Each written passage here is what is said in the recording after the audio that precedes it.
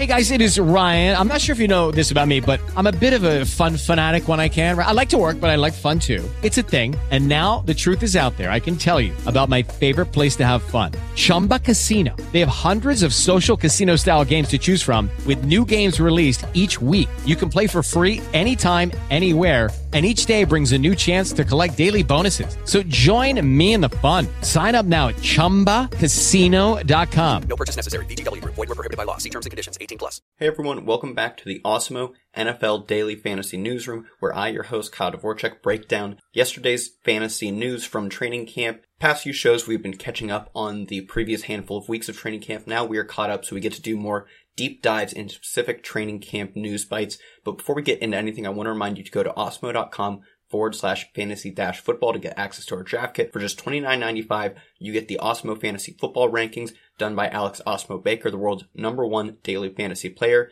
You get the Draft Wingman, which helps you build optimal season-long and best ball teams, the Breakout Sleepers and Bust Table, our cheat sheets, customizable strength of schedule tool, and most importantly for me, the $35 credit for new users at the FFPC. That makes the draft kit free if you're going over to the FFPC. So again, that's awesemo.com/fantasy football to check that out. Now let's dive into the news. First bite of news we have here is an update on the David Montgomery situation. Originally it was reported that Montgomery had to be carted off, then that was updated to he walked off in his own power. It appears that he just has a groin strain that'll keep him out 2 to 4 weeks. The low end of that, 2 weeks, means that he is back and healthy for week 1. The high end of that, 4 weeks, is at least a game or 2 missed for Montgomery, and that doesn't even factor in the risk of a re-injury or the fact that it doesn't progress the way they want it to. So Montgomery is a guy going in the middle of drafts where you can get similar volume in guys like Chris Carson, in guys like James Conner, David Johnson. I'm not sure why you would be taking Montgomery, even with a modest discount. The injury risk seems so high here for not much reward. Getting the between the tackles work on a team like Chicago doesn't seem all that valuable. They're not a team that scores a ton of touchdowns. They're not a team that has this incredible mauling offensive line like the Ravens. They're not a team, assuming Nick Foles ends up being the starter at some point, that has a quarterback who's going to free up lanes with his legs like a Deshaun Watson did for Carlos Hyde. So for me, David Montgomery, you're taking on so much injury risk just for the upside of getting a lot of work between the tackles, and that's not really worth even a discount that surely will come for him. So he's a guy staying away from. If you want to, I think it's fair to look at backups to him. Ryan Nall and Artavis Pierce broke down them on yesterday's show. Go ahead and check that out. Both Oregon State running backs who just didn't get a ton of run at Oregon State as running backs. Tariq Cohen, on the other hand, at North Carolina A&T, going over 20 carries a handful of times and going over 200 yards on the ground alone 4 times. So he's a guy who I think is underrated in his ability to get between the tackles work. Interesting to note here, Cordero Patterson was reported to be in the running back room this offseason, and he's a guy who's gotten run at running back before. He's been special with the ball in his hands. Over 7 yards per carry on his career. He has 2 games in his career, both in New England, where he went over 10 carries and 11 carries while still taking on kick returning duties. And he was over 4 yards per carry. He was actually at 4.7 yards per carry. So it's not like we've seen him fail as this lead back. He has 2 games where we've seen him be pretty successful as the team's #1 running back. Those were even spot starts. He wasn't getting all of this practice time as the lead running back. He was basically thrown into that role at the last second. So I think it's interesting if we get more news on him being a between the tackles runner for this team. He's a guy who I would be considering picking up in fantasy circles. Drew Brees, really interested in Tre'Quan Smith, says he thinks Tre'Quan Smith is ready to explode this season. He specifically says, Tre'Quan Smith is a guy who I think is ready to blossom and just explode in this offense. Saints coach Sean Payton also talked up Smith recently. Smith is a guy who has flash playmaking ability with the Saints. He just has done it so sporadically, especially last year. Loses a handful of games to injury and doesn't really come back to do much. Goes under 300 yards. His rookie season left a lot of promise there. He had 2 massive games, 111 yards and 157 yards, scored twice on the 111-yard game and 1 more time in a 157-yard game, then doesn't even top 60 yards once in his sophomore season. The injury doesn't help, but that's still concerning how little he was used. However, he has scored 10 times in his career. He's a guy who's been able to make plays for the Saints, just not consistently, but this could be his big third-year breakout. He has a really interesting prospect profile. Broke out at the age of 19. According to Player Profiler, his 19.2 specifically breakout age is in the 86th percentile. Also puts an above average college dominator. And at 6'2", 210, running a 4.49 is very impressive. That puts his speed score, which accounts for his size, at the 82nd percentile. He's a guy who has a combination of size, speed, college production, and sporadically NFL production. So I think if you can get him, especially in Drew Brees stacks in the final rounds of your best ball draft, he's a guy who I would be gobbling up for basically nothing. He's a guy who you can get in the very last picks of your best ball drafts. In standard leagues that aren't going as deep into the rosters, probably a guy you can leave on waivers, but at least monitor. Moving on to the next piece of news, we have Devin Singletary struggling with ball security in training camp. The Athletic's Joe Biscaglia noted that Devin Singletary has fumbled twice in practice on a limited number of carries. Singletary also struggled holding onto the ball as a rookie. He fumbled 4 times on 180 touches. Those 4 fumbles were tied for second most among running backs last year. Despite the fact that he was second most in fumbles, he was only 29th in carries at 151 and 33rd in targets at 42. So although fumbles not really a factor for fantasy, most leagues give you a -1 penalty, but who cares if you're doing it 4 times in a year? However, losing work because your coach doesn't have faith in you to hold onto the football is a big decline for fantasy. So the team adds Zach Moss on day 2 of the draft. And Moss has a prolific college profile. His final college season at Utah, he goes over 1,400 yards on the ground alone.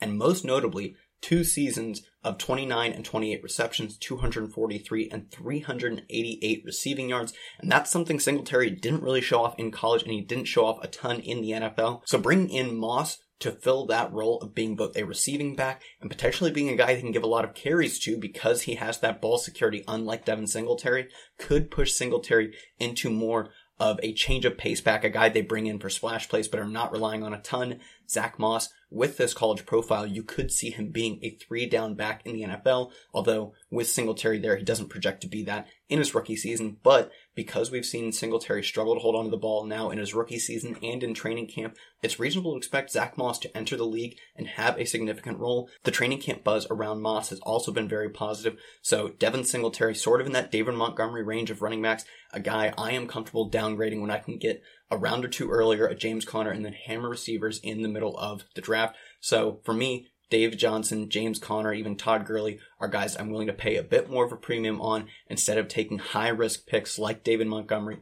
like Devin Singletary. Moving on to the next piece of news, the Dolphins are trading running back Kalen Ballage to the Jets for a conditional late-round pick.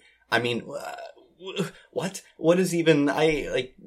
why would a team actively seek out Kalen Ballage? Not only do they now have Kalen Ballage on their roster, that's not a good thing. Kalen Ballage last year got over 70 carries and ran for less than 2 yards a carry. 2 yards a carry. They needed to add an extra down if he was supposed to get them a first down in a drive. He needed 5 downs.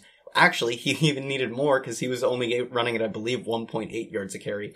And then not only for him to be actively sought out, they pay any draft pick. A conditional late round, early round, it doesn't matter. Who is paying a draft pick for a guy like Kalen Ballage? So for me, this is just, it's hard to even put words to how baffling this is. For fantasy circles, it doesn't seem to have much impact. Kalen Ballage, based on his history of complete lack of production or efficiency as a running back, is not even a lock to make the Dolphins' final roster, but they were a team that was a bit thin behind Le'Veon Bell. I don't think in any way this can be used to change the projections of Le'Veon Bell. If anything, a guy like Frank Gore could be considered to change that projection, a guy who seemingly every year comes in and stifles a running back ahead of him. He did it with Carlos Hyde, he did it with Marlon Mack, he did it with Kenyon Drake. So for me, if you want to downgrade Le'Veon Bell based on Frank Gore, that's fine. Kalen Ballage, on the other hand, it's hard to even project him to make the final roster. They already drafted LaMichael Pirine in the draft this year. They have Frank Gore and obviously Le'Veon Bell. Seems like they just acquired a camp body or maybe a final roster spot guy for a conditional pick, and not even a good final roster spot guy. So the move a bit befuddling, but for fantasy, unlikely to have an impact.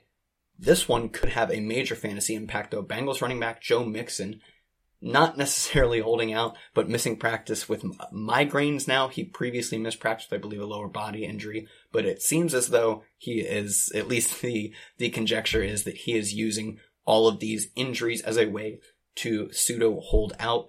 Running backs right now aren't going to have much luck holding out, it appears. They need to play in order to get that accrued season to hit free agency. If he doesn't play at all this year, he will not hit free agency, and he can't seek that big contract from another team anyways, so he has to at least step on the field at some point. Mixon also gets fined for entirely holding out of practices. However, I don't think these count as finable misses of practice because he is, supposedly injured. So that is a reasonable excuse for him to not be practicing. Won't be fined for these, but if he chooses to hold out, he will accrue fines and he won't get that year of service. He's not entirely without leverage in the sense of if the team values Mixon, which they clearly have some value on him, they want him on the field, and him holding out prevents them from having a talented running back on the field. So that is really his biggest source of leverage.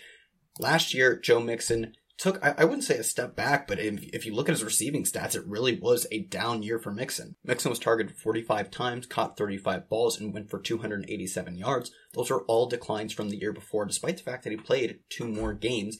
The only improvement he made was in the touchdowns part and scores 2 extra touchdowns. But in fantasy, we're looking for that volume unless we can predict those touchdowns at a higher rate, say for a guy like Aaron Jones playing on a good offense like in Green Bay, or Alvin Kamara just being insanely efficient. Although even last year we saw Alvin Kamara lose that touchdown production and become a lesser fantasy back.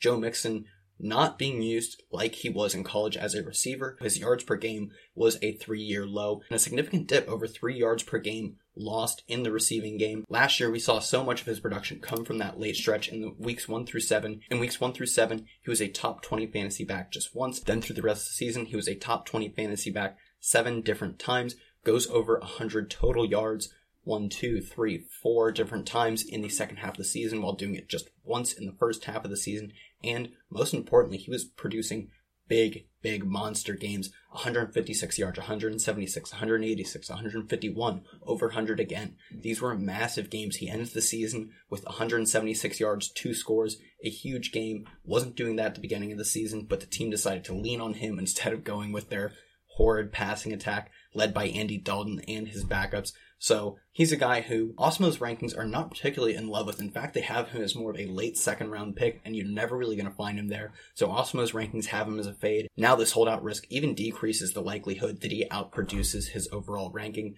So Osmo's rankings have him as a fade, and the risk just increases the probability of something bad happening this season for Mixon. Rams coach Sean McVay expects to have second-year running back Darrell Henderson available, but that's not a guarantee. McVay has grown optimistic since the initial injury, in which it seemed much more likely that he had the potential to miss week 1. Now the team planning on having him. However, Henderson is still set to miss the rest of training camp, and that is obviously not good for a player who they were not trusting with the football in his rookie season. Sees less than 50 touches despite the fact that Todd Gurley was ailing, was clearly ineffective. He wasn't being used like he was in the receiving game in years prior. They needed a guy like Henderson appeared to be to come in and take touches away, and they just weren't willing to give him that role. Now he's fighting with another day 2 rookie in Cam Akers, 4 touches, and he's not going to get any more training camp. Really concerning for Henderson, probably a guy you can stay away from now, and generally Osmo's rankings have this entire backfield as a fade. Henderson's best shot at being fantasy relevant is in PPR leagues. He has a pass catching history, and at just 5'8", that would make sense as opposed to trying to fit a square peg into a round hole, giving him between the tackles touches. He could be electric on his pass catching reps, while Cam Akers takes less valuable between the tackles touches. But overall, Osmo's rankings have both as a fade, and it's really hard to see Henderson having a 3-down role. And lastly, the team still has Malcolm Brown hanging around. If Henderson does miss time, Brown would likely be used as a between the tackles player in some circumstances. He's a guy who we saw mop up a few touchdowns last year and has been a backup for the team for a handful of years now, a guy they at least trust to get the football, even if he's not going to be a big playmaker like either Henderson or Cam Akers could end up being. So if Henderson is out, it'd be interesting to see how they split the touches. I would imagine Malcolm Brown gets 5 to 10 mostly carries, while Cam Akers gets a handful of carries and gets a bulk of the team's targets out of the backfield. That's a way that they used Todd Gurley a lot up until last year, and if their offense is humming, probably a way they want to use Cam Akers and Darrell Henderson again. So Malcolm Brown not really possessing much of a pass-catching skill set. If he ends up being in the lineup, it's likely that either Henderson or Akers are getting a lot of targets, while Malcolm Brown at most has goal line touchdown upside, but not a ton of fantasy relevancy. That's going to do it for today's Osmo NFL Daily Newsroom. Be sure to check out osmo.com/fantasyfootball to get access to our draft kit for just $29.95. You get a ton of cool stuff, our breakout sleepers bust, customizable strength of schedule tool. I use that in an article you can check out on osmo.com to build a breakout quarterback by pairing up quarterbacks with easy schedules at opposite times. So awesome tools there. And of course, you get that $35 FFPC credit, so the draft kit basically becomes free as long as you're using that. I've been your host, Kyle Dvorak. Find me on Twitter at KyleTweetsHere. I'll catch you tomorrow for another Awesemo Fantasy Football Daily Newsroom. Hey guys, it is Ryan. I'm not sure if you know this about me, but I'm a bit of a fun fanatic when I can. I like to work, but I like fun too. It's a thing. And now the truth is out there. I can tell you about my favorite place to have fun. Chumba Casino. They have hundreds of social casino style games to choose from with new games released each week. You can play for free anytime, anywhere. And each day brings a new chance to collect daily bonuses. So join me in the fun. Sign up now at ChumbaCasino.com. No purchase necessary. VGW Group. Void where prohibited by law. See terms and conditions. 18+.